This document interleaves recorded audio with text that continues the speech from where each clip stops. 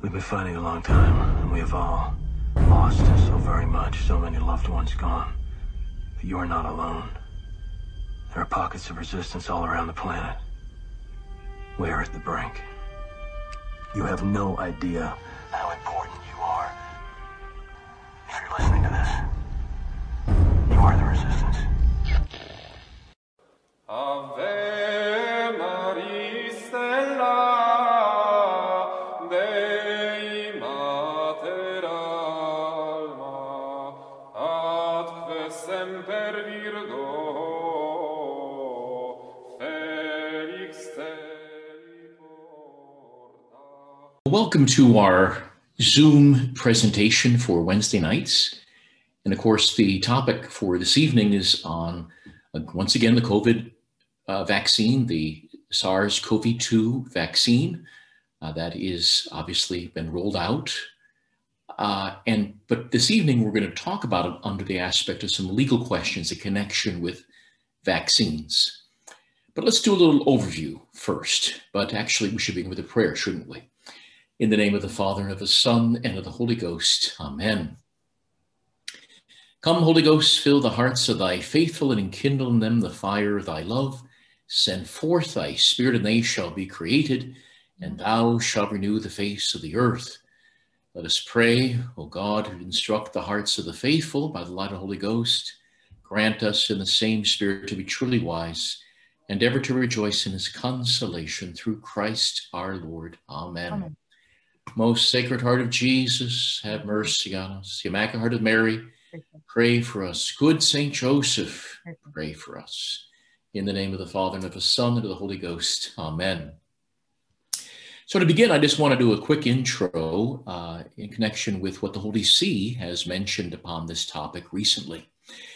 The Vatican Congregation for the Doctrine of the Faith states that when ethically irreproachable, that is like sort of untainted, COVID-19 vaccines are not available, it is, quote, morally acceptable to receive COVID-19 vaccines that have used cell lines from aborted fetuses in their research and production process, unquote. We've spoken about that in weeks past. Remember, the Vatican also asked us to object to these things because they obviously are a cooperation with something which is a moral evil. Cooperation with the evil of the abortion that brought about the cell line used for production or testing of vaccines is remote and distant. That's not true necessarily for the producers of this vaccine, but for those who are receiving it. The process should be objected to again. But the COVID-19 pandemic is such a crisis, an emergency, says the Congregation for the Doctrine of the Faith, that one is allowed to take the vaccine. The Congregation for the Doctrine of the Faith, the CDF, notes that pharmaceutical companies and government health agencies are supposed to try and, quote, produce, approve, and distribute and offer ethically acceptable vaccines that do not create problems of conscience, unquote. But then something is added in this note from the Congregation for the Doctrine of the Faith. And this is what it says, quote, at the same time, the congregation recalls that vaccination is not, as a rule, a moral obligation, and that therefore it must be voluntary, unquote. Note the adverb, it must be voluntary. In the absence of other means to stop or even prevent the epidemic, the common good may recommend vaccination, says the CDF, especially to protect the weakest and most exposed. So vaccination, if it's done, should be voluntary. But here's the rub. According to Dr. Fauci, we all remember him, right? He's still around. Quote, if you really want true herd immunity, where you get a blanket of protection over the whole country, you want about 75 to 85% of the country to get vaccinated. I would say even closer to 85%, unquote. Hence Dr. Fauci. Overall, 60% of Americans say they would definitely or probably get a vaccination for the coronavirus if one were available today. And that is up from 51% just a little while ago, back in September. About 4 in 10, 39% to be more exact, with the information that they have now, say they would definitely or probably would not get a coronavirus vaccine. So there's a pretty big difference there between supposed numbers needed for herd immunity and the numbers of those who would voluntarily get the vaccine. So why is there a pretty big chunk of the population, 40%, that are very wary of this particular vaccine or actually don't want to do it or take it at all? Why? It's because the vaccine was produced during the Trump administration, some people tell us. But perhaps it's something more. The coronavirus vaccine comes with far more side effects than a flu shot. I saw one article, and by the way, I couldn't find it today. Not saying something happened there, but I saw one article stating that the COVID vaccine was 85% more problematic than the flu shot. Oh, it's worse than that. Oh, it's worse than, thank you, Pam. We'll get to you. Experts urge people to get it anyway, says the San Francisco Chronicle. So even though it's very problematic, get it anyway. About 50% of frontline workers in California's Riverside County have refused to take the vaccine. That's a whole county where firemen, police, and other sort of frontline workers are trying to stay away from this. 50% don't want it. An estimated 60% of Ohio nursing home employees who have been offered the vaccine have refused it already. Ohio Governor Mike DeWine said during a news briefing Wednesday. It's a stark contrast to the number of nursing home residents who have taken the vaccine when offered, which DeWine guessed is about 85%. Quote, we're not going to make them, but we wish we had a higher compliance, DeWine said. And our message today is the train may not be coming back for a while. Little analogy here. We're going to make it available to everybody eventually, but this is the opportunity for you, and you should really think about getting it, unquote. There are also stories in the press of some healthcare workers destroying COVID vaccine dosages by taking them out of refrigeration. And then there's the issues in Norway of all places. And so I'm going to go to Pam to speak about Norway and what's happened there. But what I've read, just as a quick sort of summary, as of January 14th, just a few days ago, and Pam can correct me if I'm wrong, 23 reports of deaths suspected to be associated with COVID-19 vaccines have been submitted to the Norwegian Health Registry. Now, for a country that has had altogether somewhere in the area of 500 to 525 deaths from COVID itself, it seems that they've had potentially 23 deaths just from the vaccine in just the last few weeks. So before we get to the legal questions, let's look a little bit at some of the concerns of vaccine injuries and even deaths that may have been caused or could be caused by the SARS-CoV-2 vaccine. So I'd like to introduce Pam. We all know Pam because Pam has been on before a number of times. And of course, she produced that wonderful book, which is put out by Kolbe Creation Studies, the Kolbe Center, Vaccinations, A Catholic Perspective. It's still available, although the sales have been great on this particular book. So Pam, if you could maybe touch upon what you've read about Norway or perhaps other signs or alerts that we should be concerned about this vaccine in terms of the injuries it might cause? Sure. So there's actually been 33 deaths reported in Norway, not 23. Wow. And according to a news article I read a couple of days ago, Norway, the folks who are investigating those deaths in Norway have confirmed that 13 of them are for sure correlated to the vaccine, which is kind of unprecedented because people admitting that vaccines cause death is not a fairly common phenomenon. So Norway's looking into those 33 deaths. Germany's looking into 10 deaths. I believe in the US, there's been 55 deaths that have been noted to be sort of immediate sequelae or follow-ons to receiving the vaccine. And so there's actually quite a few reports of death that are making it into the headlines. But the adverse events don't end there. So you mentioned that this vaccine is more dangerous than the flu vaccine, and the flu vaccine has one of the highest adverse reaction rates reported in VAERS. That's a vaccine adverse event reporting system. And they, I actually just pulled the data today. So this is current as of January 20th, 2021. And I looked at flu vaccine reactions. So from September 2020 to today, there were 6,915 people who reported reactions from the flu vaccine to VAERS. And they reported about 25,000 different observations, everything from pain at the injection site to, general fatigue to some more serious symptoms that were reported very rarely.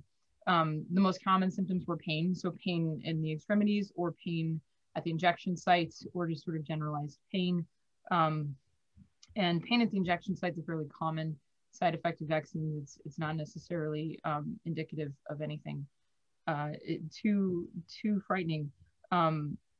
So to kind of put that in context, in the US, as of today, as far as I can tell, again, I'm looking at, sort of the most up-to-date data available, about 4.75% of the US population has been vaccinated.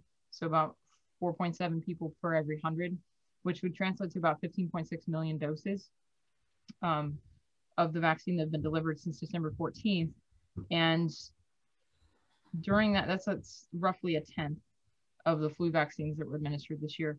And during that time, they had roughly the same amount of adverse reactions, so 6,741 adverse reactions compared to 6,915.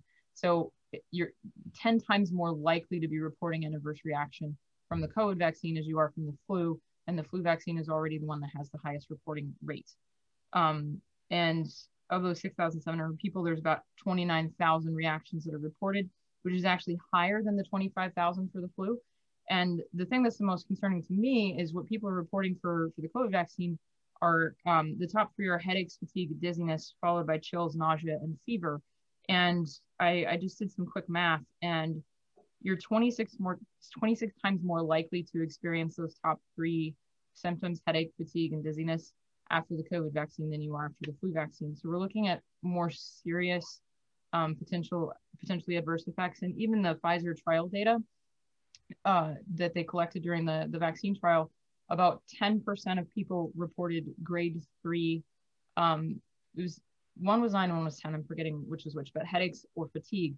And grade 3 basically means that this is so bad it interferes with your ability to go about your daily activities. So after the vaccine, about 10% of people were reporting headaches that were so bad that they couldn't go to work that day, or fatigue that was so bad that they couldn't get out of bed that day. I mean, that we're talking that level of adverse reactions. We're not talking pain at the injection site. So there's quite a few adverse reactions to this. And I was visiting with a doctor who's a friend of mine this weekend, and he was we were sort of looking at some of the videos that have been posted on Facebook and things like that of people having these reactions, having spasms after receiving the vaccine.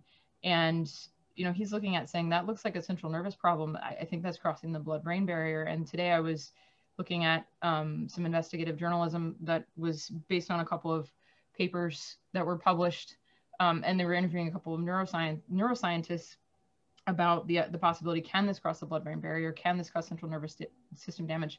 And yeah, it can. They're seeing the exact same thing that my friend was seeing in these reactions. So this is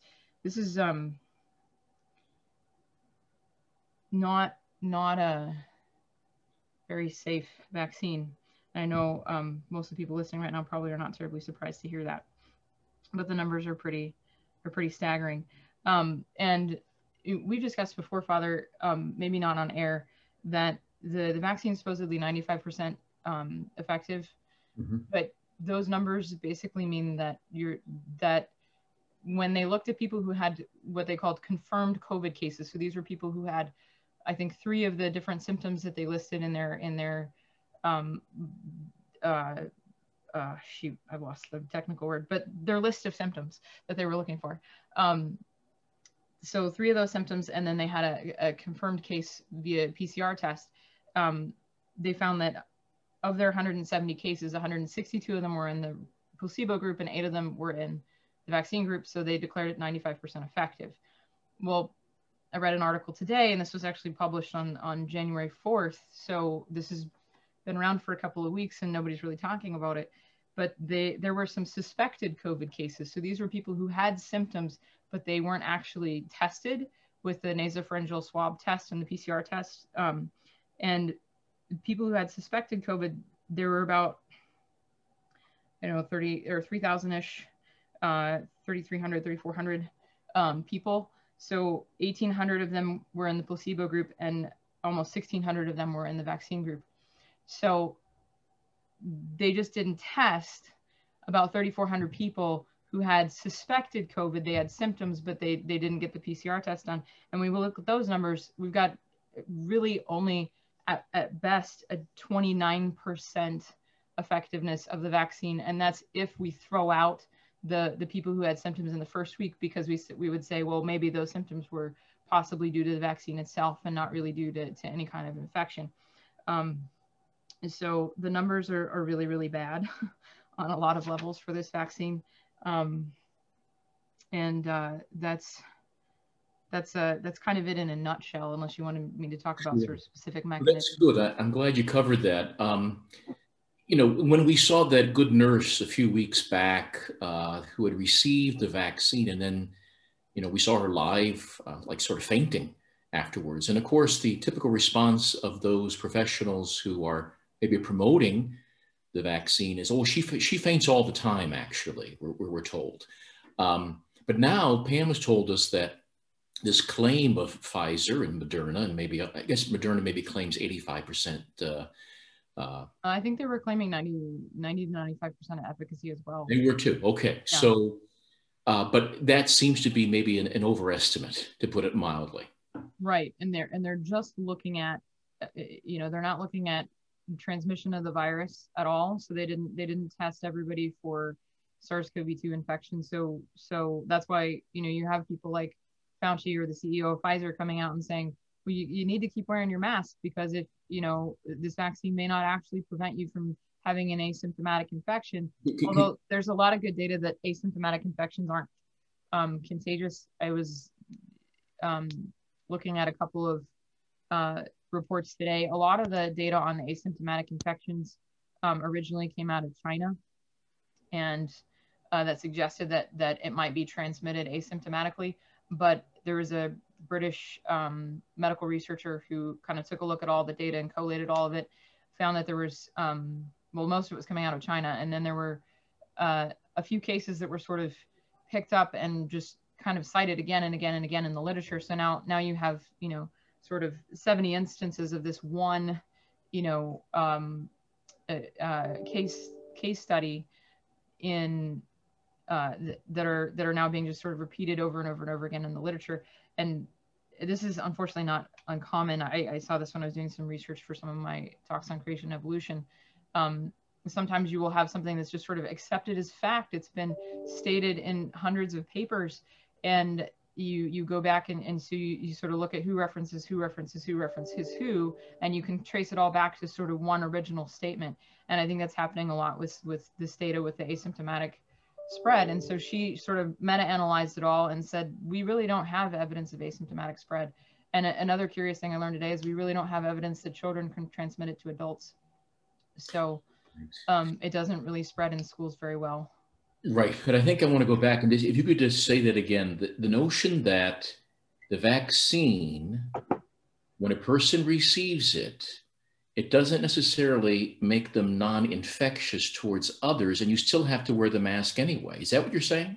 That's what I'm saying. So the data that Pfizer collected didn't show anything about transmission or infectivity at all. It only showed, so that the 95% effective rate was only for people who had confirmed COVID and had, so that they're calling it more severe symptoms, right? So the vaccine is 95% effective according to Pfizer.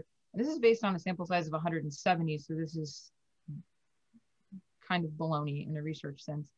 But based on a sample of 170 people, you know, we think that it's 95% effective at reducing your symptoms if you happen to catch the SARS-CoV-2 virus. And I also learned today that there were 371 individuals that were thrown out of the efficacy analysis for, in quotes, important protocol deviations on or prior to 7 days after dose 2. And there were 311 of those 371 individuals were from the vaccinated group, while only 60 were from the placebo group. Mm-hmm. So there's some things about the study that need to be explained before we can really determine exactly how to interpret it. Right. Okay, well, thank you, Pam. So I guess when we look at this vaccine, we find, for example, that there's some objectionable elements to it in regards to Pfizer and Moderna having been tested in some way, at least, in aborted fetal cell lines. We know that. And of course, AstraZeneca, which is coming out soon, or maybe might have arrived. I don't know yet, Pam, if AstraZeneca has got its version. I can check that for you. If you could check on that. Yeah. That's going to be more produced within the actual aborted fetal cell lines. So it's objectionable.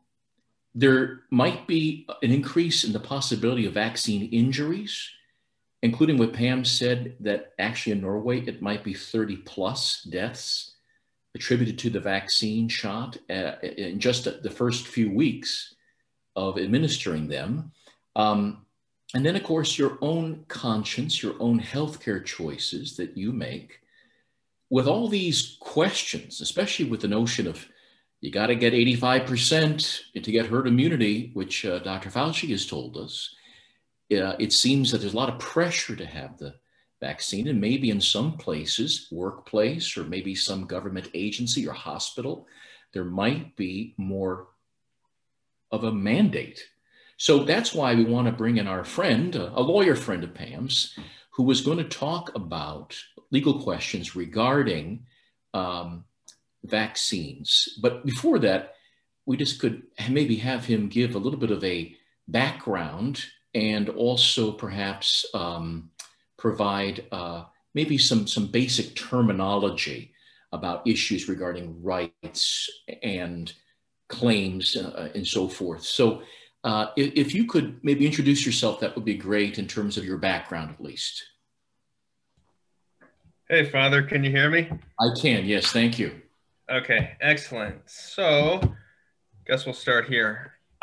Just 4 or 5 minute introduction. Cool? Yes, please, that'd be great. Okay, so in my final year before graduating from a decent law school, I found myself looking into the faith. At that time, I was an unbaptized person who had been raised by agnostic parents. From there and on my own, I had oscillated between atheism and agnosticism for much of my life. So I am familiar with the typical new atheist arguments, if you can call them that, of Harris, Dawkins, the bombastic Hitchens. However, as I learned of the actual philosophical arguments for the existence of God held by actual philosophers and theologians, I readily saw that those actual arguments could not be easily dismissed. Concurrently, as I explored explored these philosophical questions, I was also delving into history generally and different religions specifically. On both accounts, there seemed to be something fundamentally different about Christianity and specifically the Catholic Church. On the latter point, as Professor Vermeulen succinctly, really beautifully puts it, to paraphrase, there is some logical sense whereby apostolic succession and the person of St. Peter is prior to everything, including even Scripture. And with that, it seemed dispositive that any, quote unquote, organization that was not apostolic could not be the church that our Lord founded. Further, I discovered that similarly dispositive arguments are applicable to non-Catholic churches that may in some sense legitimately claim apostolicity. So I was spending a lot of time looking into these matters as I was finishing up my law degree, and I decided to forego an immediate legal career, and instead I spent a year catechizing full-time. I approached the faith with the mind of a skeptic and the analytical tools of a lawyer. And, truthfully, there was perhaps a part of me that wanted to debunk it because as someone with orientation toward pride, it's not the easiest to submit to authority that is not my own. Yet over time, as I was a catechumen, I came to fully believe, as St. Augustine explains, we believe so that we might understand. And that was certainly true in my case. Ultimately, after basically a year of catechesis full time, I received triple sacraments in a single night, those being baptism, being confirmed, and receiving First Communion. I also received a hug from my favorite Franciscan, who is generally speaking otherwise opposed to the practice. So my faith continues to grow, along with my understanding thereof. And so early last year, a mutual friend connected me with Pam, and we've had an ongoing dialogue about the topic of vaccines writ large ever since. She invited me to speak, so here I am. So I'm going to do my best to shed some light on the topic at hand. I don't know. I have a bit of a little disclaimer I have to give. If you want me to give that now. Sure, please do. Yeah. Okay. So nothing I say today is legal advice.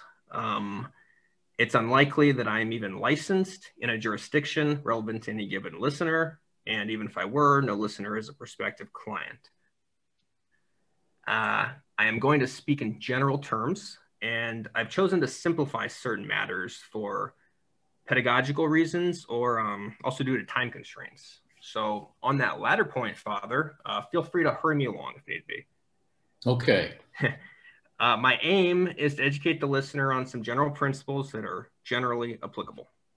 So I guess just final point in this sort of preamble, when I'm wearing my legal hat, I'm in the business of making arguments, and I'm going to stay fully in that lane. So specifically, anything I say is not meant to be commentary on morality or medicine. I'm not qualified to make such comments, though hopefully we can have an interesting discussion here, Father, with you and Pam, that will get into the interface of these three matters. Excellent. And I think, that's important for our listeners. This good Lord is going to give us legal answers. And he's obviously a Catholic. He's a believer. And morality is important and healthcare is important. But he's going to be giving legal answers. And that's important for us to see that, how we are protected under the law and what are our rights in regard to this question. So maybe you could begin with some fundamentals, like, for example, what is a fundamental right and so forth? Yeah, if I may, maybe I can give this a quick roadmap of everything I want to cover. I think it'll frame things nicely for the audience. Sure. So first, we're going to talk about fundamental rights and specifically the right to refuse medical treatment. which is the right at issue when we're talking about the potentiality of mandatory vaccines. Next, I'm going to talk about applicable law at the state level. There's going to be several layers of analysis here, and it's not me trying to make it more complex. It's just simply, it is complex. Hopefully I keep track of everything, and I'm going to certainly stop and recap at several points, as many of the ideas are interconnected. And so there's no clearly correct linear way to present those ideas. Finally, I'm going to talk briefly about federal action. So first we're talking about state government and what I see as a likely possibility for how this current situation plays out. Father, if you or Pam want to interrupt me at any time, please do. It's certainly possible, probably likely, that there's something that I take as an implicit given that is not at all obvious to a non-lawyer. So, okay, so let's dig into the idea of a fundamental right. A fundamental right, for our purposes, is a right that is deeply rooted in the nation's history and tradition. So for instance, the right to vote and the right to free speech are considered fundamental rights. Now, whether a right is a fundamental right is critical. The reason is that under modern constitutional jurisprudence, any infringement upon a fundamental right will be closely reviewed by the courts. That's in contrast to the infringement upon a non-fundamental right, which will mean that the government action in question is subject to far less judicial scrutiny. But as to fundamental rights, the standard of review is called strict scrutiny. Here, there's no need for me to get into the legal weeds. The standard itself has been applied in different ways in different contexts, but it will suffice to say, for our purposes, that to survive strict scrutiny, a governmental infringement upon a fundamental right will need to further a compelling interest by way of a narrowly tailored means. So for now, let's just notice that there's two parts to that definition, in that the governmental action will be reviewed in terms of both its end and its means. Okay, so that's a fundamental right in the abstract, which brings us to the right we are specifically discussing tonight, which is the right to refuse medical treatment. You might actually be sensible if you were to refer to this as your body, your choice. Mm-hmm. Now, recall the definition of a fundamental right. The right to refuse medical treatment is rooted in the history and tradition of the nation for several reasons. And perhaps most prominently is that if a medical care provider performs a medical procedure without consent, then they will have committed a battery at common law. And common law is just the body of law created by judges, and it goes however far back. Additionally, there are court statements that strongly suggest, if not state outright, that the right to refuse medical treatment is rooted in our history and in our tradition. Okay, so just let's stop there and recap for a second. There are fundamental rights, and in order for a government to infringe upon those rights, the government must have a compelling interest, and its pursuit of that interest must be narrowly tailored. Further, the right to refuse medical treatment is almost surely a fundamental right. Therefore, a court will closely analyze any infringement of the right to refuse medical treatment, including in the situation of a mandatory vaccine. From here, Father, go ahead. Yes, of course. Yeah, would that that apply to sort of any vaccine? Because I know that there are parents of my acquaintance whose children were vaccinated without their consent, particularly leaving the hospital given a Hep B vaccine.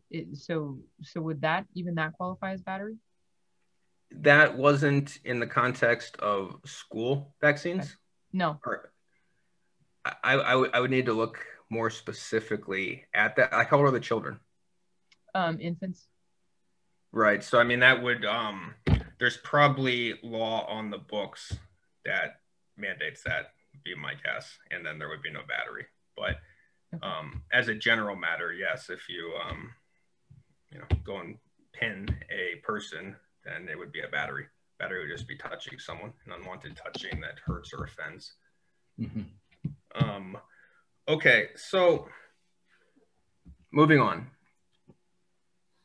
Now I have to add in a little bit of context so everyone can follow along here. Our system of government is bifurcated. This means that the federal government handles some matters and the state government handles some matters. This is called federalism, and one might draw some parallels to the Catholic principle of subsidiarity. Now, whether it is the state or the federal government acting, the federal constitutional protection for fundamental rights is applicable. Now, as to the public health, both the states and the federal government are able to exercise power. For now, though, we're just going to strictly talk about state actors. Okay, so we obviously have more than one state in this union of ours. Thus, these different states, they may develop inconsistent laws. On one hand, this can be a good thing as people can vote with their feet. Nonetheless, uniformity can also be important. So at times what is known as a model act will be written, and it will be suggested that states enact this model act. That way law will be uniform across those enacting states. Now, while the goal of a model act is to have uniform law, it is nonetheless not so uncommon for the states to make substantive changes to a model act before enacting it. Okay, so at issue here is a model act in particular called the Model State Emergency Health Powers Act. This was written in 2001 by individuals from Georgetown and Johns Hopkins University, and it was in response to 9/11 and fears of bioterrorism. Quick aside, there are two drafts of this model act floating around. There are some notable differences between the two. So if you pull one up, I suggest you find the second draft, which will be dated in December of 2001. The first is, I believe, in October. Now, this act has been promulgated by basically all the states. However, like as typically happens, and I just noted, the states have modified the act in numerous ways. Nonetheless, our correct analytical starting point will be to look at this model act and then to note deviations as we move along. Okay, any questions? No, go ahead. Okay, so. I've heard it once already before, so I may not be the best person to ask questions. Oh, well, you should but present I'll them. monitor the chat for you. How's that? Okay, sounds good. Okay, so for our purposes here, here's the situation. The act defines what's called a public health emergency, and this is a situation whereby an imminent threat of an illness poses a high probability of a large number of deaths or serious or long-term disabilities in an affected population.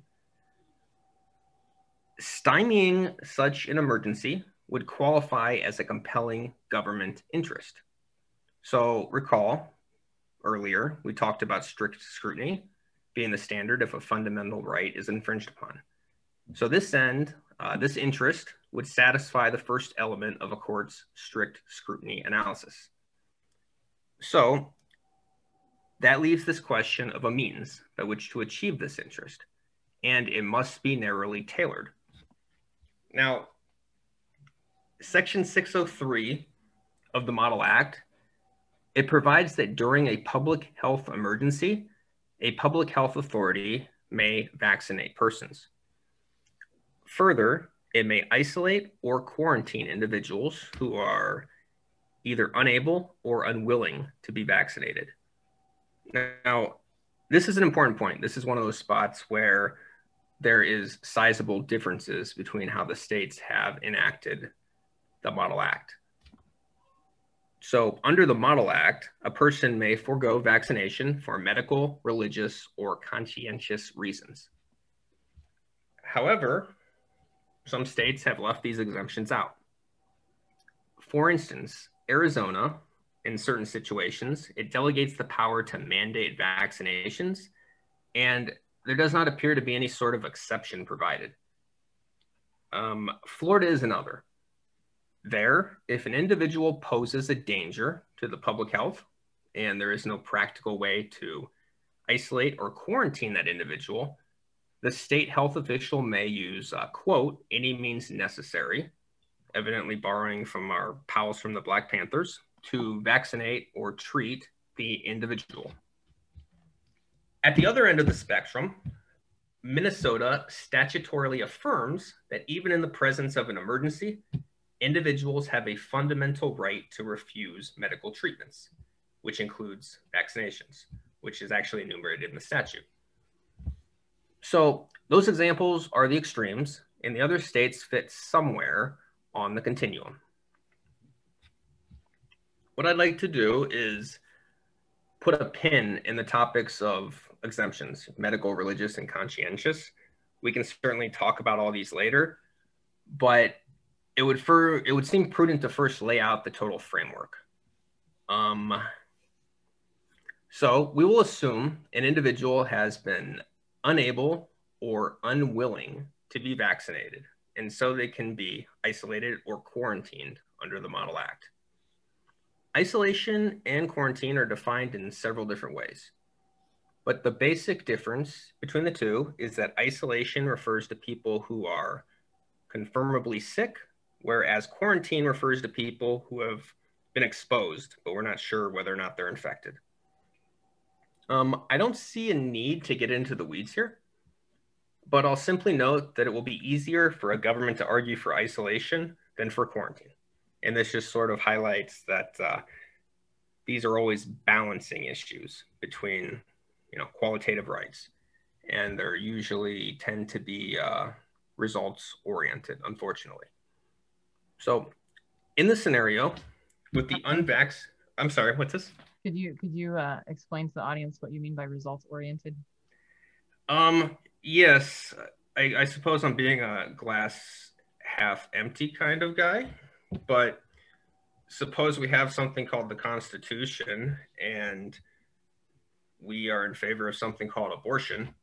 We might look at this Constitution and we might argue that somewhere is this right to an abortion. So we start with that as our result that we want to get to, and then as clever lawyers, we argue accordingly. So that would be, results oriented. In contrast, we can take a process oriented approach whereby we may reach conclusions that we don't prefer, but we are loyal to the process, right? So, the last SCOTUS term with Bostock, the transgender case, what is the meaning of sex? Gorsuch's opinion may be an example of this for anyone that's familiar. So in this scenario, with the unvaccinated individual, during a declared public health emergency, it seems clear that the state will have the power to impose isolation and quarantine measures. When I say clear, I'm talking about my takeaway from reviewing relevant case law. So, I have this flagged as a spot where I should recap a little. So a state government who is acting under powers granted under some version of the Model Act after a public health emergency has been declared, it has the authority to isolate or quarantine an individual who, for whatever reason, has not been vaccinated.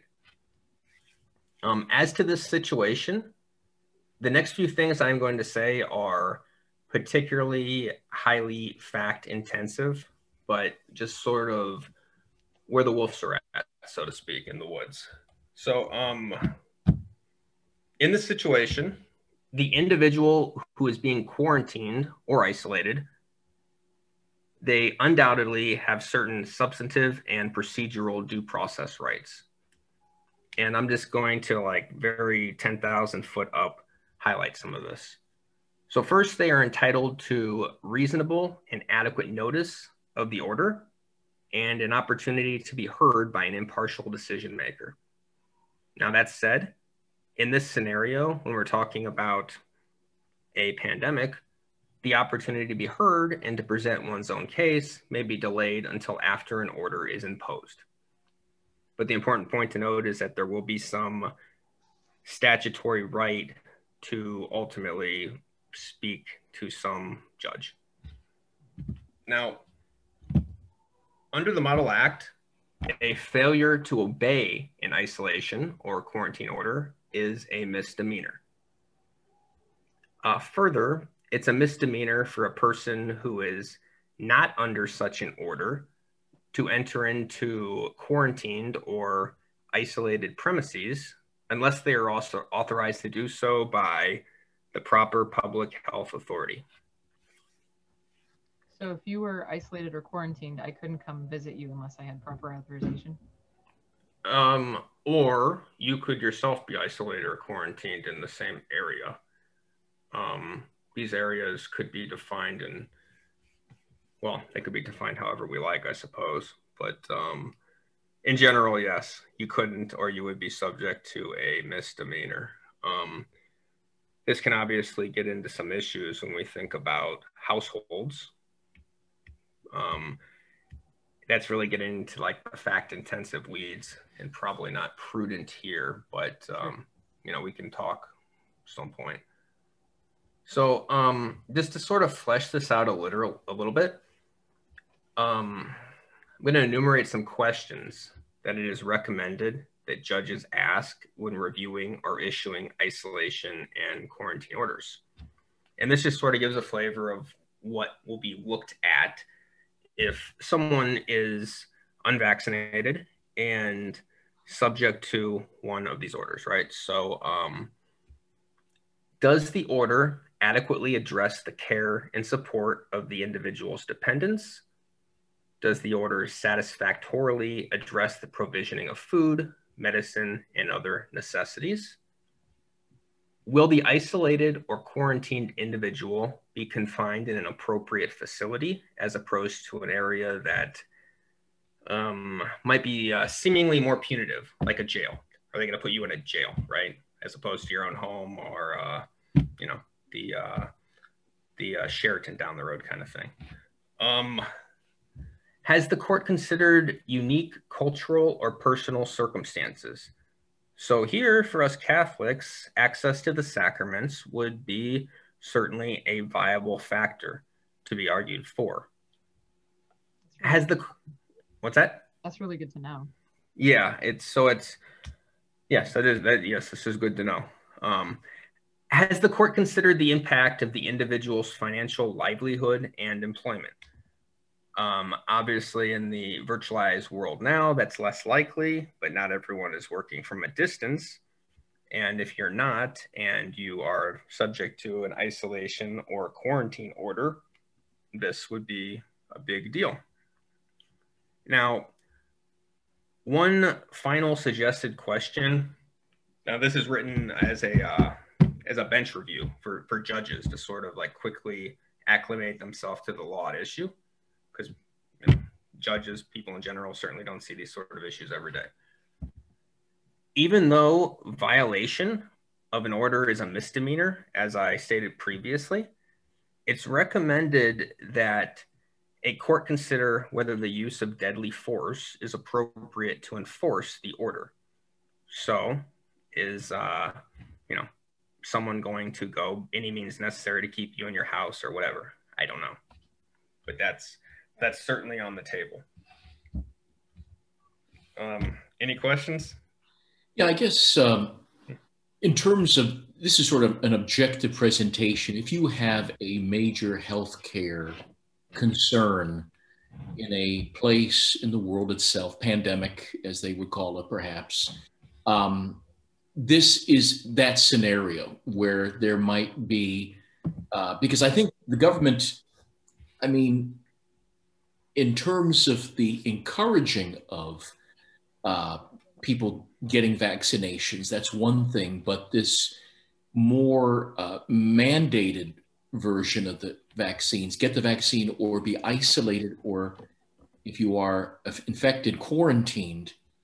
Is that something that you've seen at all specifically in any like enforcement sections? You might have the law in the books, but have you seen any enforcement of that, either in Europe or here, in regards to mandated, and if you don't, then you are isolated?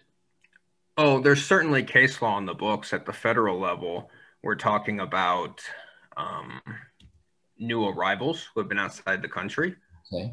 But no, there's substantial case law that would indicate that states who have a compelling interest in protecting the health of the community can isolate. Cases with smallpox and others are certainly there, and they've gone up to the Supreme Court. So it should be taken as a given that there's not anything close to, you know, something that would be applied population wide. And we're going to get into that because I think that changes the analysis somewhat in both good and bad directions. Right. Okay. All right. Okay. Thank you. No, go ahead. No, go ahead. Thank you. Appreciate it. Oh, for sure. Okay, so let's just recap where we're at. And I'm not watching the question and answers at all, Pam. So if somebody asks a question. I'm watching. Don't worry. Okay, just making sure. Got one job right now. Okay, I can handle it. In order to infringe upon a fundamental right, which the right to refuse medical care almost certainly is, a government action must be aimed at a compelling end that is pursued through a narrowly tailored means. We have concluded that mitigating a properly declared public health emergency would be a legally sufficient, compelling interest. Further, I've noted that the Model Act provides vaccinations, quarantining, and isolating as means that may satisfy the constitutional means requirement. Further still, we have noted that in many cases, at least some exemptions will be available to individuals who do not wish to be vaccinated. So these would be the medical, religious, and conscientious objections. Okay, so things might get a little more complicated now. So that's why I want to do the recap. So because the focus of the discussion tonight is mandatory vaccines, I'm going to bring up some points that could potentially, possibly push the analysis to make them more legally justifiable. And on that, we're going to look at, I'm going to dive a little more into the narrow tailoring requirements of the strict scrutiny analysis. And basically, I see two situations as places where analysis starts to creep towards that a legal justification for mandatory vaccines. So first, to be narrowly tailored, courts have held that the means to obtain the governmental end cannot be over or under inclusive.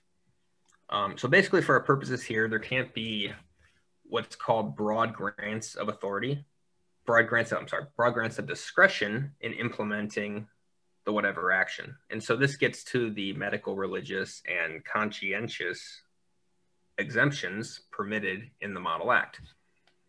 So put another way, a state like Minnesota that has a fully discretionary regime, it might run afoul of constitutional requirements due to its laxity. The argument would be that opt-out is so widely available, the means is under-inclusive, and thus there is reason to doubt whether the compelling interest is in actuality so compelling. This could and likely would swing in the other direction if a state were to try and disallow even medical exemptions. Does that make sense? It does. Yep. Okay, cool. Second nuance as to narrow tailoring. It may not be sufficient for a means to be narrowly tailored if there is in fact a less restrictive alternate means available. And this could be interesting because what would end up happening is we'd be pitting vaccines versus quarantining, isolating, as to which is quote unquote less restrictive. In the literature I've looked at, I've noted some arguments that wide avoidance of vaccines can lead to general skepticism, and thus quarantining would not be a viable alternative if done so by a large number of people. So in other words, if 2% of people in the affected population say we're going to quarantine and that's that, that would be different than if 40% of people said so. Further, it has been argued that many of the same characteristics that lead to the spread of disease in the first place might be present in a mass quarantining situation. Perhaps Pam would know more about that than I, but that seems to be the sort of preliminary argument that might be advanced if somebody were to say isolating and or quarantining is insufficient for our purposes here. Pam? I'm sorry, did you want me to actually comment on that? Yeah, if you could. I'm curious. In terms of like the effectiveness of quarantining? Yeah, so if 90% of the population were quote unquote quarantining in their homes and, flesh out the nuances, however, I mean, does this then start to look like there is no quarantining at all? Like, I'm not really sure that makes a ton of sense to me. Yeah. There's like a bunch of different directions I could go with that, but there's not a lot of, I mean, I've not done enough research into the effectiveness of quarantining to like really be able to comment on it effectively. So I'm not sure I can answer your question. Oh, okay, that's okay. I was just adding some. I mean, I have my own personal opinions about quarantining, but we believe in strictly the science here, no personal opinions. Personal opinions not allowed. Yes. Yeah, no, I mean, people do catch it while quarantined. Quarantining certainly didn't say if you sort of standardize the numbers of people, so numbers per million or numbers per thousand, we have roughly the same infectivity rate as countries that didn't quarantine. So I think it could be argued that quarantining would be ineffective at stopping spread. But, okay. The powers that be would have to sort of completely reverse their position on that, because they're maintaining right now that quarantining does stop the spread. So there'd have to be a lot of doublespeak, I think, to just to try to argue from a legal perspective that quarantining was not effective. Okay, so that makes sense to me. Okay. That you'd have to argue it both ways, and that often happens, not just the realm of law. Right. Well, I guess when you were talking about results oriented, I feel like science has become results oriented instead of process oriented, especially with this whole pushing the vaccine through. The safety trials were definitely results oriented. Interesting. Okay, so sorry. Oh no, go ahead. Go ahead. I was just gonna say you can do that by changing the outcome that you're looking for in a clinical trial. So you can look for a surrogate endpoint versus an actual endpoint. So they look for the surrogate endpoint of COVID cases as they defined them, rather than looking at hospitalizations or death rates or any of the things that actually would tell you if there was a big difference or not. Got it. Okay. Yeah. Now, so I just fleshed out those two nuances, and we can add more dimensions and more layers to that analysis, but I don't think it's really worth getting into until we see how things actually unfold. Now, I'm going to take a step back here and make a more general statement. We've noted that these states are going to have disparate approaches, and presumably some people are going to get a vaccine, other people are not. Some states will try to enforce, however, others will not. And there's going to be wide asymmetry in the country as a whole. So, I mean, this leads me to believe that at some point, maybe soon, maybe not, probably soon, the federal government will look to establish a uniform approach. There's certainly ample authority for it to do so. To the extent it does, it would preempt any state government efforts. Broadly stated, there's nuance there, but the important point to note is that the same constitutional protections that I've been enumerating here as to strict scrutiny would also be available. Ultimately, what's going to happen in our system is that the Supreme Court will weigh in and, they will look at all the factors and they will come to a decision. That's what we would be looking at, assuming there is a large political fight back and forth about the nature of vaccines. It could be the case if you say that we need upwards of 85% of people vaccinated and only, 5% of the population cares and ends up isolating, then it seems less compelling to make that case. Right.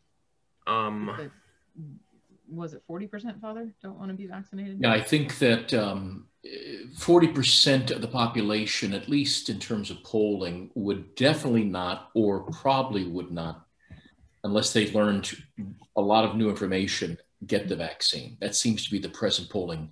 It's gone up, or I should say actually down, in terms of objecting to the vaccine. And so perhaps with more media and sort of the narrative and the expectations, that there would be this sort of lowering of objections to the vaccine.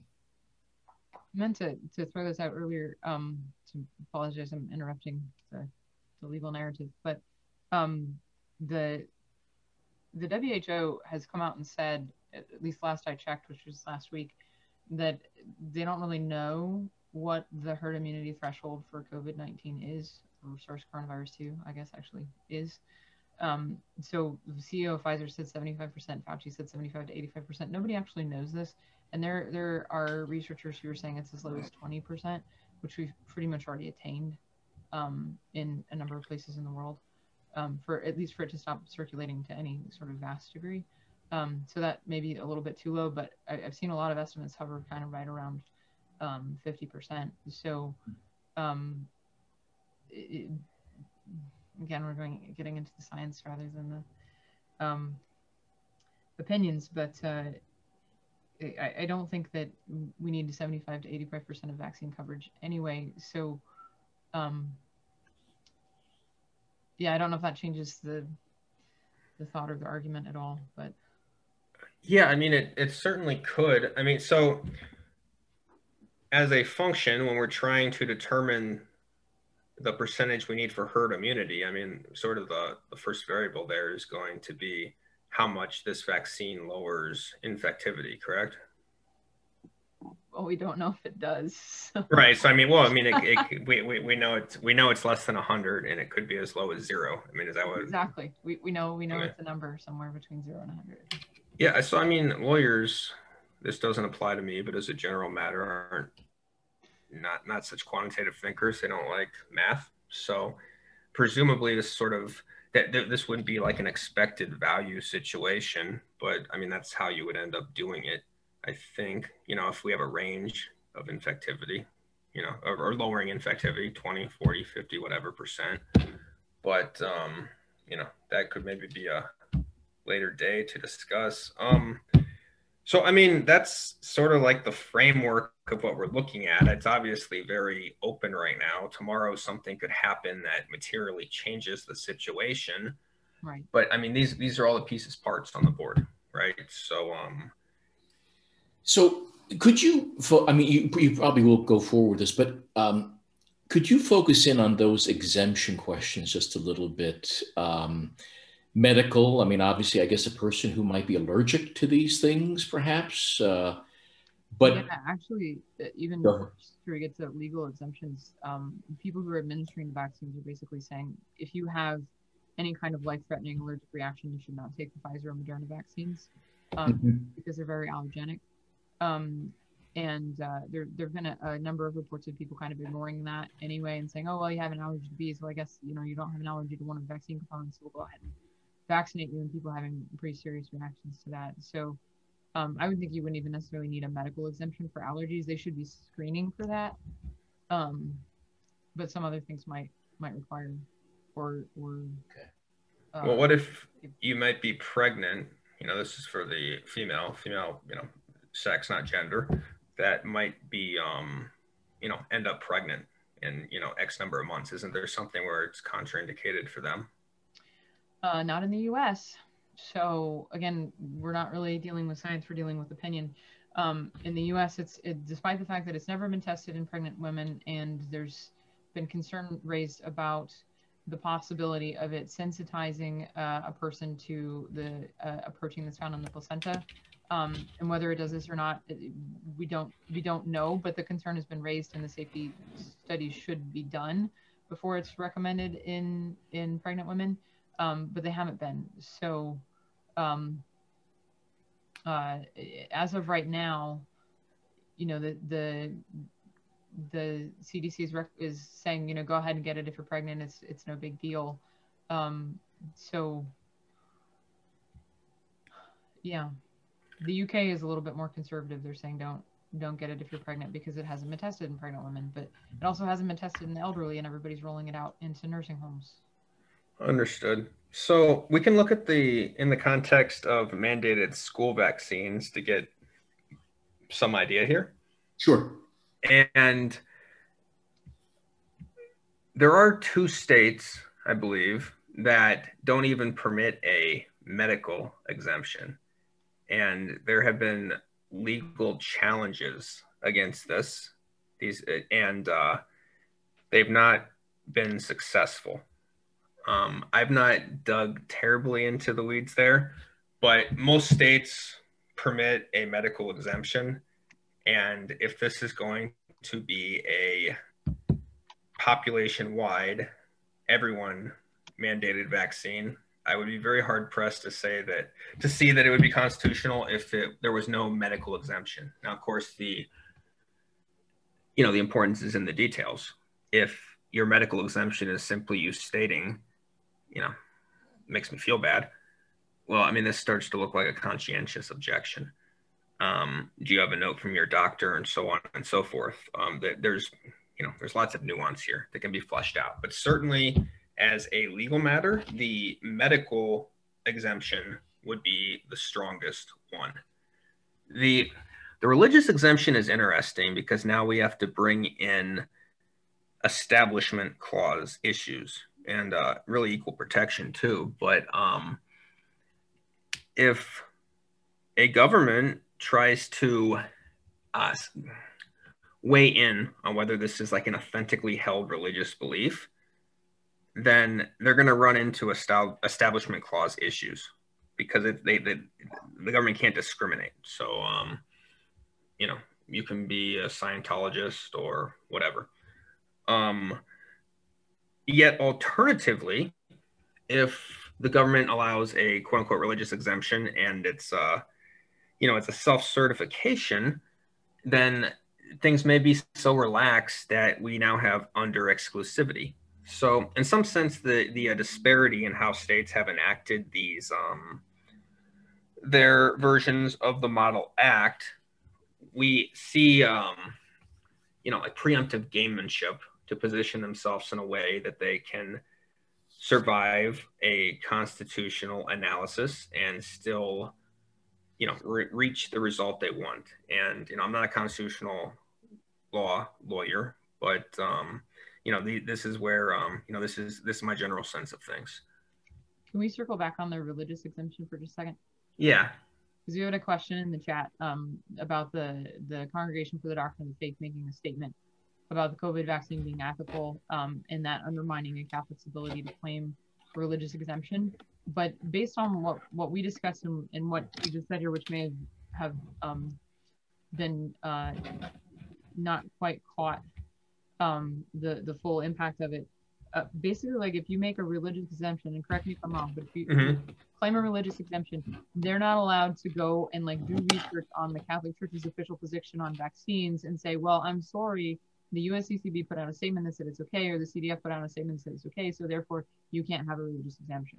Like you can claim a religious exemption, and then because of the fact that we respect the freedom of exercise of religion in the US, and that's a fundamental right, like you were talking about earlier, since that is a fundamental right, I am free to practice it however I choose, and I can claim a religious exemption without really having to worry about there being some document out there that says, you know, it's moral for Catholics to receive the COVID vaccine. Yeah, right. So, I mean, the fact that there is such a document could certainly be probative against the person who's claiming the exemption, but it wouldn't be in layperson terms. Well, I mean, it would, you know, we're looking at balancing issues, and all things considered, you'd rather not have that statement than have it.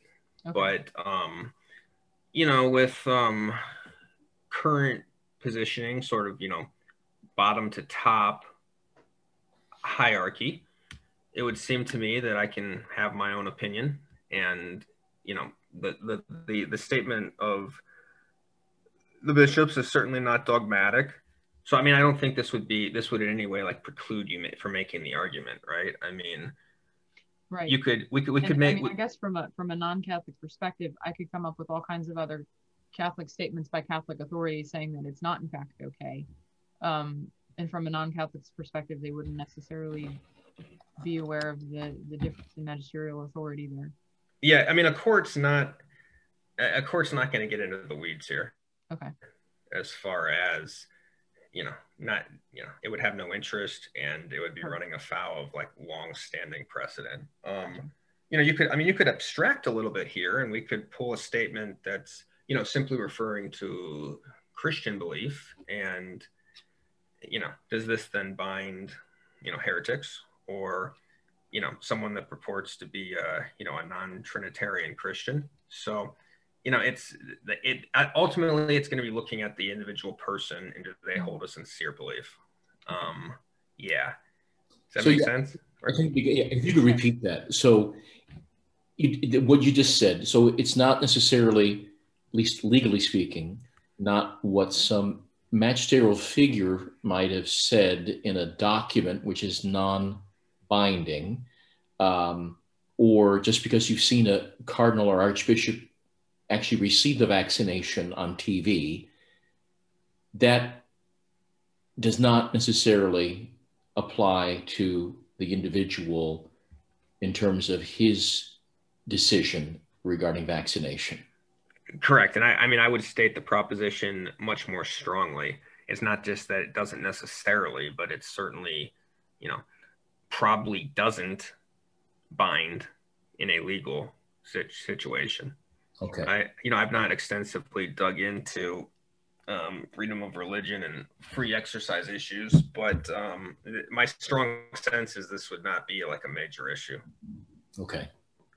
And if you could, we're hoping to take questions in a little bit. So if you're able to maybe take about the next, like maybe 7 minutes or so, would that be possible, you think, in terms of maybe bringing this outline to a close? Is that possible, you think? Oh, very possible. I'm in fact just about done with it here. Oh, very good. Very good. Yeah.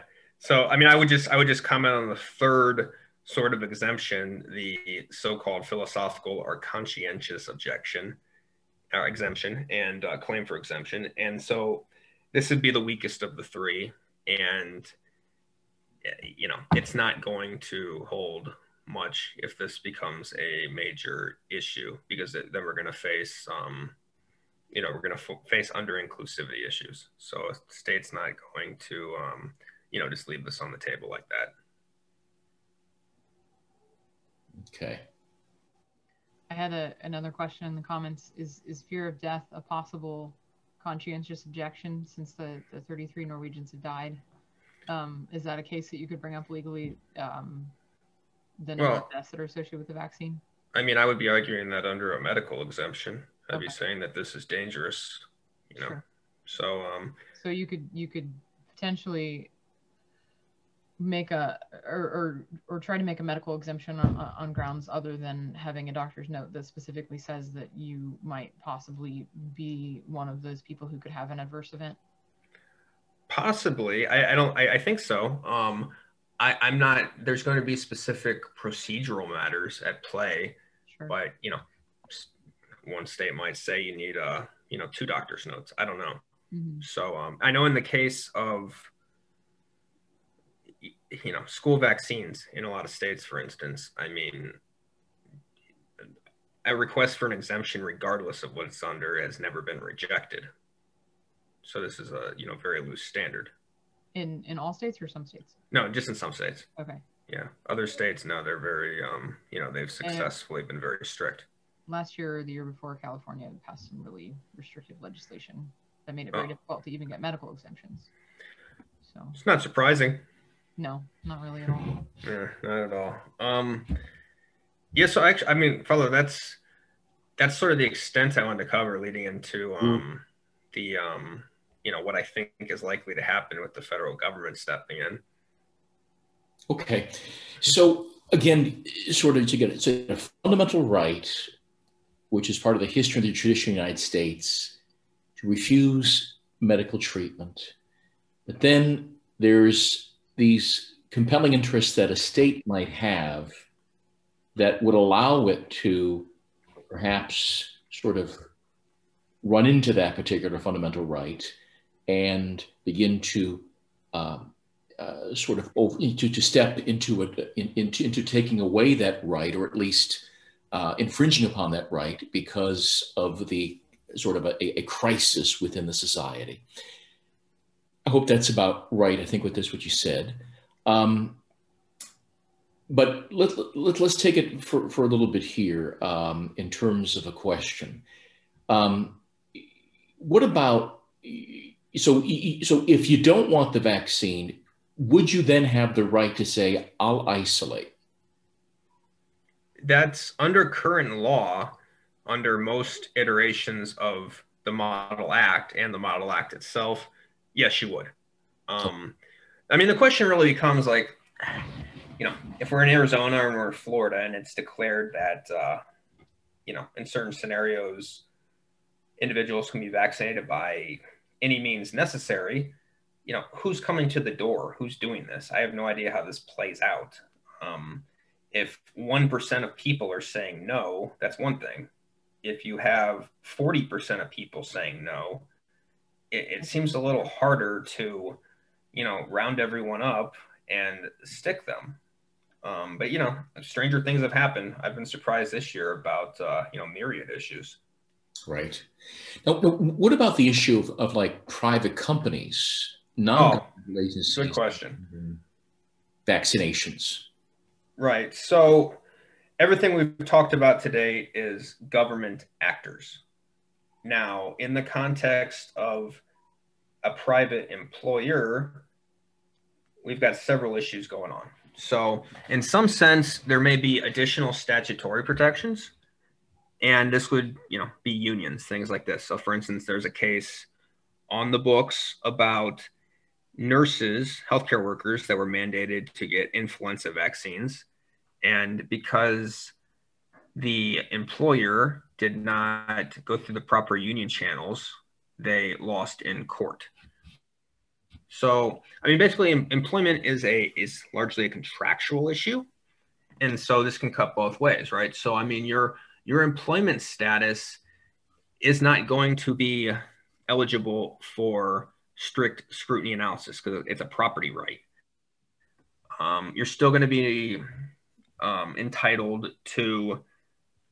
potentially entitled to notice in a hearing and so on and so forth. And perhaps there's, you know, discrimination laws or equal protection issues that might be at work if the employer runs afoul of that. But there's really, I mean, you know, if I'm an accountant who for the last year has worked virtually, then it seems that the employer would have a difficult time arguing that a condition of my employment is to be vaccinated. If I'm lest you infect your cat. What's that? I said, lest you infect your cat. Right. Yeah, this would not be good. I have read about some trans species crossover, a tiger. I don't want to hear about that. I think that might be laughable, but I haven't actually looked. Oh, okay. I'll vaccinate the tiger then. That's probably. Father, it's only 29% effective. That's right. So sorry, I lost my train of thought there for a second. I mean, basically, if you're I mean, we have to contextualize this properly. I mean, if the government is already mandating vaccines, then, if your employer is doing so as well, it's sort of, superfluous. Right. If the government's not, then you're asked, why is this employer doing so? And certainly healthcare workers are subject to this sort of thing under the auspices of, we're dealing with, people who have lowered immune systems and are sick and that kind of thing. Military don't really have any options. If you want to work in the military for the federal government, you're going to get vaccinated. And, as a policy prescription, this makes some level of sense. But if you work at Kroger's and you're stocking shelves and, you're going to be around customers, I mean, certainly there is, common law doctrine about an employer can be potentially liable for the torts of the employees. So, I mean, you can say that maybe they have some interest in ensuring that their employees are vaccinated. But I don't think there's a lot of case law here. I'm not an employment law lawyer. I have a question. Yeah. Maybe this is beyond the scope of this, but so say you're an employer and you mandate the vaccine, and I take the vaccine because it's mandated, which I wouldn't do. So this is highly hypothetical. Mm-hmm. And I develop some of these super adverse reactions. I start seizing and I can't go back to work. Is my employer liable for mandating that for compensation for the injury? If I'm your employer in this situation, I'm going to make sure you sign a consent form. Okay. So how it's not consent if it's mandated consent. I mean, I guess you could consent to quit, but right. So then we have a trade-off, and we have we're off to the races with a fact-intensive analysis and lawyers making arguments on each side. I mean, certainly plausibly, if your employer requires you to do something that injures you, there can be a cause of action there. Mm-hmm. How attenuated is it going to be? Say, well, I'll get this vaccine if you'll sign a form that you'll, guarantee X, Y, or Z if I receive an injury from it. I mean, you could certainly say this. I've actually known parents who've taken similar sorts of things to doctors' offices and said, I'll give my child the vaccine that you're insisting on if you'll sign this form that you will hold yourself liable if they have an adverse reaction to it. I mean, I can't imagine any doctor signed this. They did not. Yeah. So I mean, got out of being vaccinated. Yeah, I don't really see anybody's gonna agree to such terms. Right. I mean, as a general matter, the employer is gonna have has a little bit more power than the doctor. Yeah, a little more bargaining power there. Obviously. So I think also you mentioned when we had like a meeting about this particular topic, Pam had said, and we sort of repeated it today, that just taking the vaccine does not necessarily make you non-infectious towards others. In fact, it may not affect infectivity. And so what about the argument, which is very present today, at least in popular culture, my body, my choice? The notion that, well, I'll take whatever comes, and because it doesn't stop infectivity per se, then I'll decide not to take the particular vaccine because my body is my possession. I have ownership over it. Well, I mean, the my body, my choice argument is, of course, sacrosanct.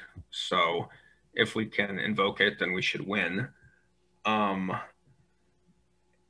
if we suppose that there is, it's completely your choice. So, you can take this 100% safe vitamin, and if you don't, you're going to die in an hour. Presuming that you have competence and you're an adult, there's no legal authority that can make you take that.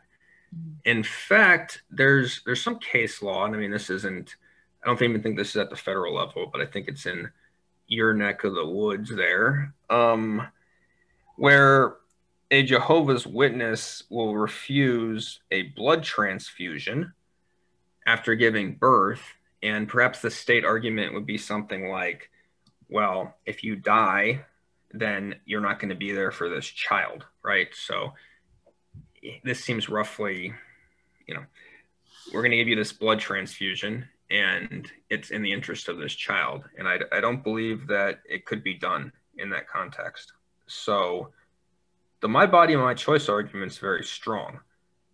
Now, where things get hairy is if it's the case that infectivity is lowered, right? So if infectivity is low, yes? Sorry. We have no data on that. And we will have no data on that because Pfizer and Moderna have both been quietly vaccinating their placebo groups. So we will not have any data after this month probably on comparing. So could you repeat that again, Pam? You're saying that Pfizer, when they did their testing, had a placebo group and a group that received the vaccine. Now they're actually vaccinating. Yes. So the group that received the placebo, it was actually a saline placebo. There are very few vaccine studies where a true saline placebo is given to a significant number of participants. In some cases, it's given to an insignificant number, and the placebo groups are lumped together to make the data analysis. And in other cases, people are given the vaccine minus the active ingredients. So they're given all the adjuvants and everything else that is supposed to be causing allergic reactions, and then or they're given another vaccine as a placebo. In this case, they were given a true saline placebo. But those saline placebo participants, because it is not ethical to withhold an effective vaccine in a pandemic, are now being offered the opportunity to take the actual vaccine. And if you were participating in the vaccine trials, the likelihood of you being willing to take the actual vaccine is relatively high because you had a 50-50 shot of getting stuck with it in the first place. So I don't see there being a significantly large placebo group willing to stick around and say, no, in the interest of science, I'm gonna, keep myself unvaccinated so that we can actually have some data here. So they're basically destroying their control group. And if my research methods class did this, they would fail on their project, Father. Right. This is bad science. Bad science. We believe in science, exactly. Except when it's not helpful to our cause. So if we could get to some questions from our good people here who have written in. Some of them have sort of been answered in a way. Like the CDF statement, which I read parts of earlier on the COVID vaccine. Does it undermine a Catholic's ability to claim a religious exemption under the law? I think our lawyer friend, again, was saying that the issue that, well, obviously it's better not to have that statement than to have it. But, the religious, sort of thoughts of the individual, this is how he feels about the matter, that this vaccination is something that would be against his religious viewpoints, I think would become paramount. But that's, is that right? Do you think, for a good lawyer friend there? Yes, Father, absolutely. Good. Next question. How would the courts view, and you've touched on this too also, how would the courts view an individual objection to an employer? I honestly thought you had already read that question, Father, when you. What's that? I honestly thought you had already read that question when you asked him about. Oh, yes, I hadn't, but we've answered that too. I think our good friend has answered that too, that if you have mandated vaccines from the government, well, then the employer, it's that sort of situation in regards to the sort of the society. If government's mandated, then the employer could certainly be a part of that mandate. And of course, it's contractual, which I think was also mentioned. It's part of, you sign up for certain things. But there was that case mentioned also about that group of nurses that the mandate was sort of placed upon them without checking through the union first. And so the court actually ruled in favor of the nurses who were objecting to the particular vaccine. Is that right again, too? Correct, Father, yes. Okay, good. Now, this one is for Pam. Pam, can you mention how low the actual reporting is versus the actual real numbers in the vaccine reporting system for issues and death? I believe it's 1 to 10% reporting versus the real numbers.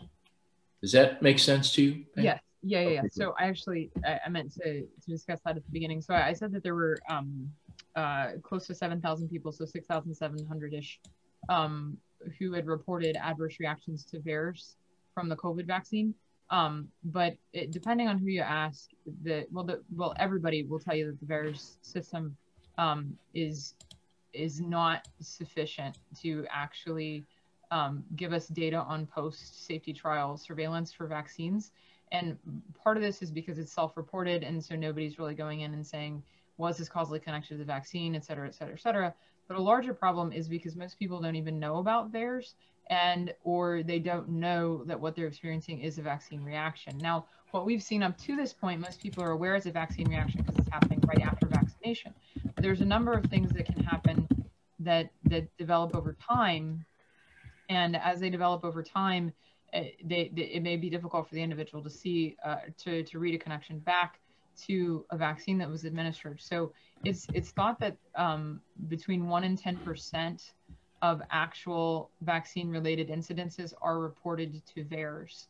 And I would say that I think it's probably on the lower end of that. And I heard some statistics today that sort of supported that. There was a series of emails from the head of the CDC that were requested under the Freedom of Information Act, and when they were released, there was some information in there where folks were discussing the effectiveness of VAERS, and they said, and I forget the actual number. I think it was 33. There had been 33 deaths reported for this particular vaccine, and they were expecting in the neighborhood of 30,000.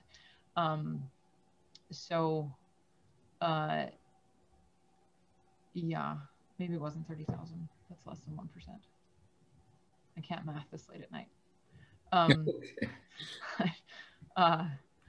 And I was listening while I was doing my normal daytime job as well. So, but definitely on the lower end of that. So 1% or potentially even less. Okay. On the Children of God website, a person asks, remember that's the website that discusses issues of vaccinations from a Catholic perspective. On the Children of God website, they have numerous vaccines listed. It looks like one, Sorrento, does not have any connection to aborted babies. Is that true? And could we receive that vaccine? Would it be safe? If we are forced, is that the one to get? If yes, how does one go about asking for that particular vaccine? So we'll put aside, let's say, healthcare choices and whether or not that's the best healthcare choice. And let's just talk about the objectionable part about where these particular vaccines were generated from or where they were tested in. And whether or not Sorrento actually has a COVID version of a vaccine, that they're one of the companies that contracted with the federal government.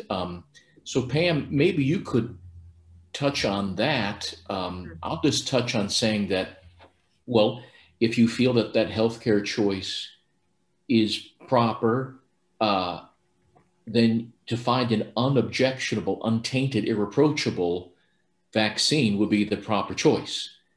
But Pam, does Sorrento actually have a COVID version?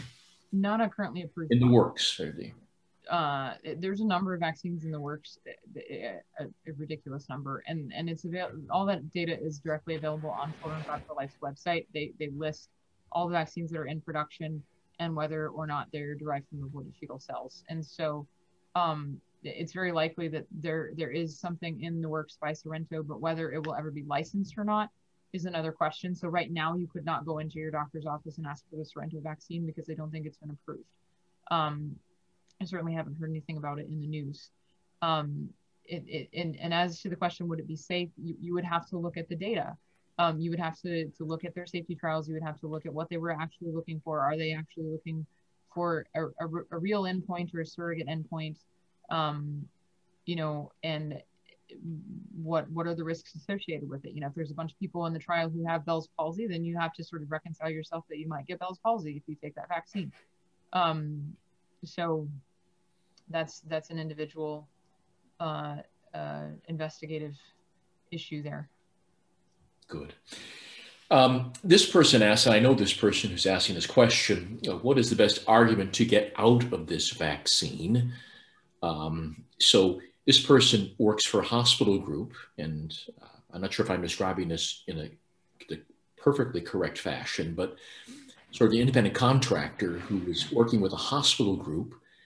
But he is sort of concerned because I guess the flu shot is mandated for him, although he is largely, I believe, behind a computer screen, oftentimes at home, working remotely, and also is in a situation where he's just doing a lot of computer imaging, sort of to send to various doctors, various sort of X-ray-like sort of imaging that is being sent back and forth. And, you know, I mean, I'm sure he goes to the hospital to visit with certain doctors at times, but very distant connection with actually working with infected patients who might have lowered immune systems. So our good lawyer friend, what about that situation? You mentioned it a bit. It would be more hard for the particular hospital to mandate a vaccination or a flu shot even for someone who was so remote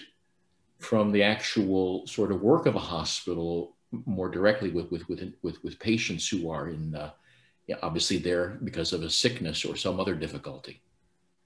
Right. So I'm aware that certain hospital groups, if someone is not vaccinated with the influenza vaccine, then that employee will be subject to additional requirements. Things like, they're easily identifiable by their, name tag badge, or perhaps they're put in a different area of the hospital, or they take a leave of absence of some sort.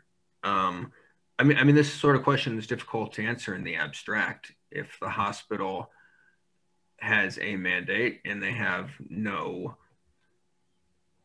exemptions available in that mandate, then you're looking at administrative and or constitutional arguments that are going to be all in all weaker than in the case of non-employment. Mm-hmm. Okay. But you'd have to look at HR. You'd have to look at numerous.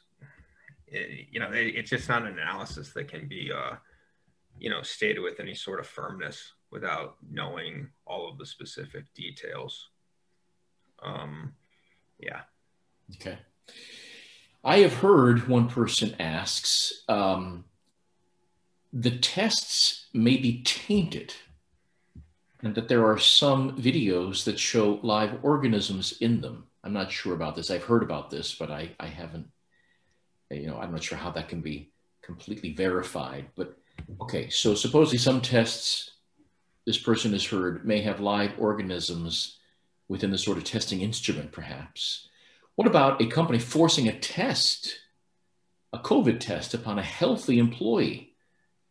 How do we handle also the new contact tracing and testing issues as well? Is that something that our good lawyer friend could maybe comment on? So, I mean, the contact tracing is going to implicate various privacy concerns. It's going to implicate HIPAA. This is not my area of law. I would have to do research here to really comment beyond speculation. Okay. What about that Model Act that you had mentioned? Maybe some exemptions. This person asked, can you claim 2 exemptions under the Model Act? Yeah, there's nothing that would preclude you from doing so. Obviously, only you can't put it in the bank for later. If both of them pass, then you're exempt. But yeah, if you have an argument that applies to more than one, then you would assumably argue both. Okay. Also, don't exemptions require a letter? You mentioned this, Nick, earlier. A letter signed by a doctor or a medical provider or maybe a priest. Will a potential vaccinator accept an individual's opinion? Do you think so? And do you think there needs to be a letter? Would that be helpful, at least? Oh, well, I mean, the vaccinator, I'm not sure who this would be precisely. Is it, a healthcare provider that's going to door, or are we referring to that, the public health authority? As a general matter, administratively, there, could be different requirements. And again, I mean, I would look to the the mandated school vaccines situation, where at times, yes, you might need a letter, and at other times it just, sign on the dotted line, and everyone is pushed through.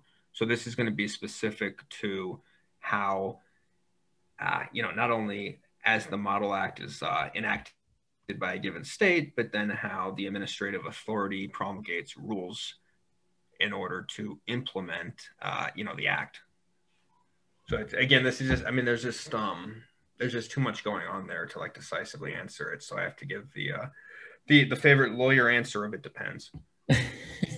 All I know is whatever that individual is, it sounds like a very fearsome person, the vaccinator. Yeah, it's I shuddered here for a minute. Vaccinatee is afraid of the vaccinator.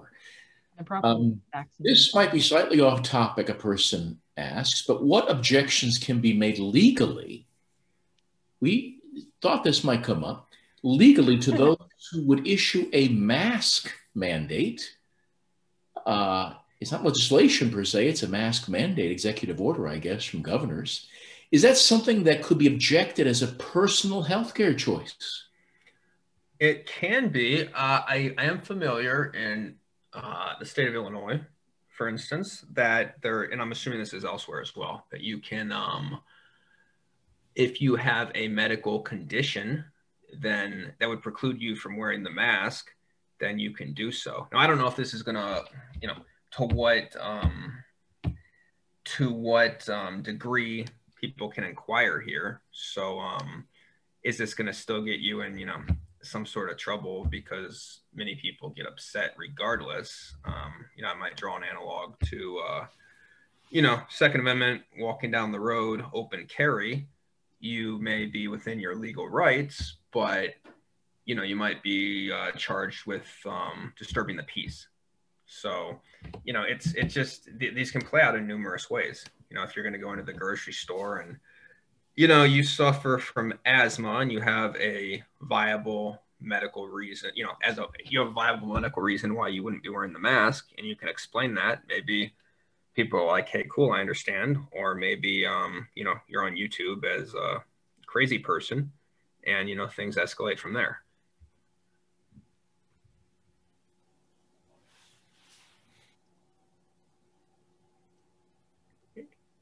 I guess that would be the extent of the comment there. I mean, you couldn't just, there would have to be some, presumably if you're making a medical claim pertaining to masks, it would have to be, grounded on some, you would have to have some factual basis.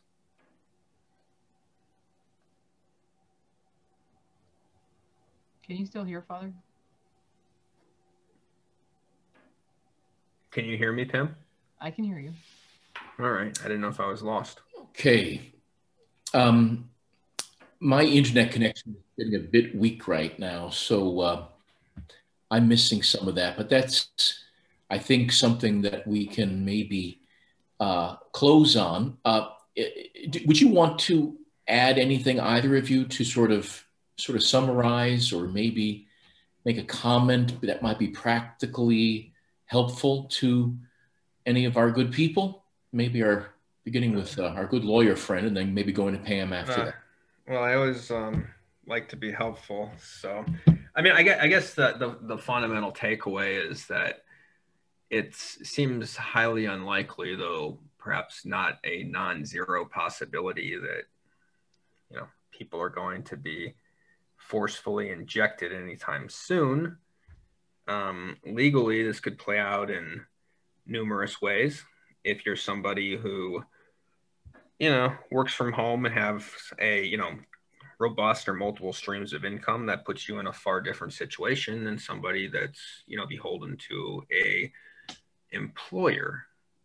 If you're someone that can credibly claim a medical exemption or a religious exemption, then again, that if the aim is to avoid being vaccinated and you're willing to be quarantined or isolated for whatever period of time, then there doesn't seem to be, this is just trade-off at that point, right? I mean, maybe somebody would prefer not to be vaccinated, but they do a cost-benefit analysis and they decide to go for it. And maybe lots and lots of people do that. So then we have far fewer people deciding to, self-isolate or self-quarantine. An order could be issued that, covers lots of people. And then we might have essentially a class action in the administrative context where the, a large swath of issues are going to be decided all at once. I guess the issue with COVID is that it would seem almost like the quarantine would have to go on indefinitely if we're not sure if masks and other people being vaccinated even lower infectivity. Pam, if someone had COVID and they test positive for antibodies, are they going to be infectious at that point, potentially? All the data that we have up to this point indicates that, because, this disease has only been around for less than a year, but it indicates that once you've been infected, you do have a fairly robust immune response, and you maintain neutralizing antibody titers. Most people do. And again, not that antibodies are the be all and end all of immunity, but it's one marker we can test. And so the research that's being published, just even this month, is indicating that actually natural infection does produce lasting immunity. And truly, there's no reason to think that it wouldn't. I mean, there are very few diseases that we have short-term immunity for. I think, I can't remember if it's diphtheria or pertussis, is one of those diseases that there's a naturally less than 10-year immunity to, and tetanus is the same. It's naturally, I think, 10 years of immunity, or no, you never naturally gain immunity to tetanus. But those are the only two communicable diseases that I know of that you wouldn't develop a lasting antibody response to. We've tracked lasting antibody responses to SARS.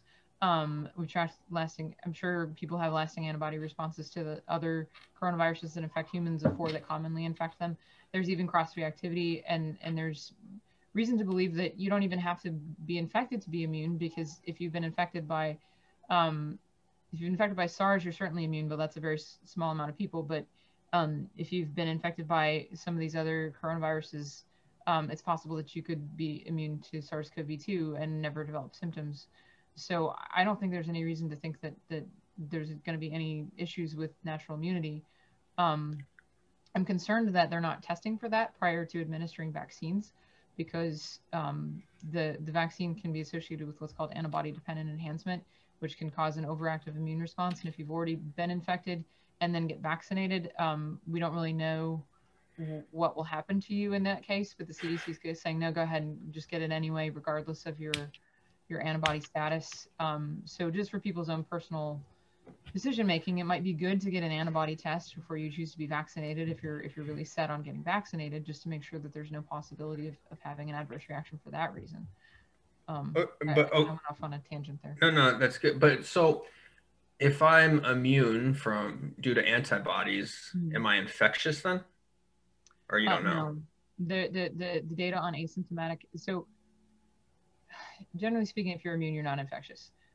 There's been very, very few cases where that's happened. Typhoid Mary's a major one, where she was continuing to infect people with typhus despite never actually developing symptoms herself. Right. But that, there's no evidence really as far as I can tell, there's no good solid evidence of asymptomatic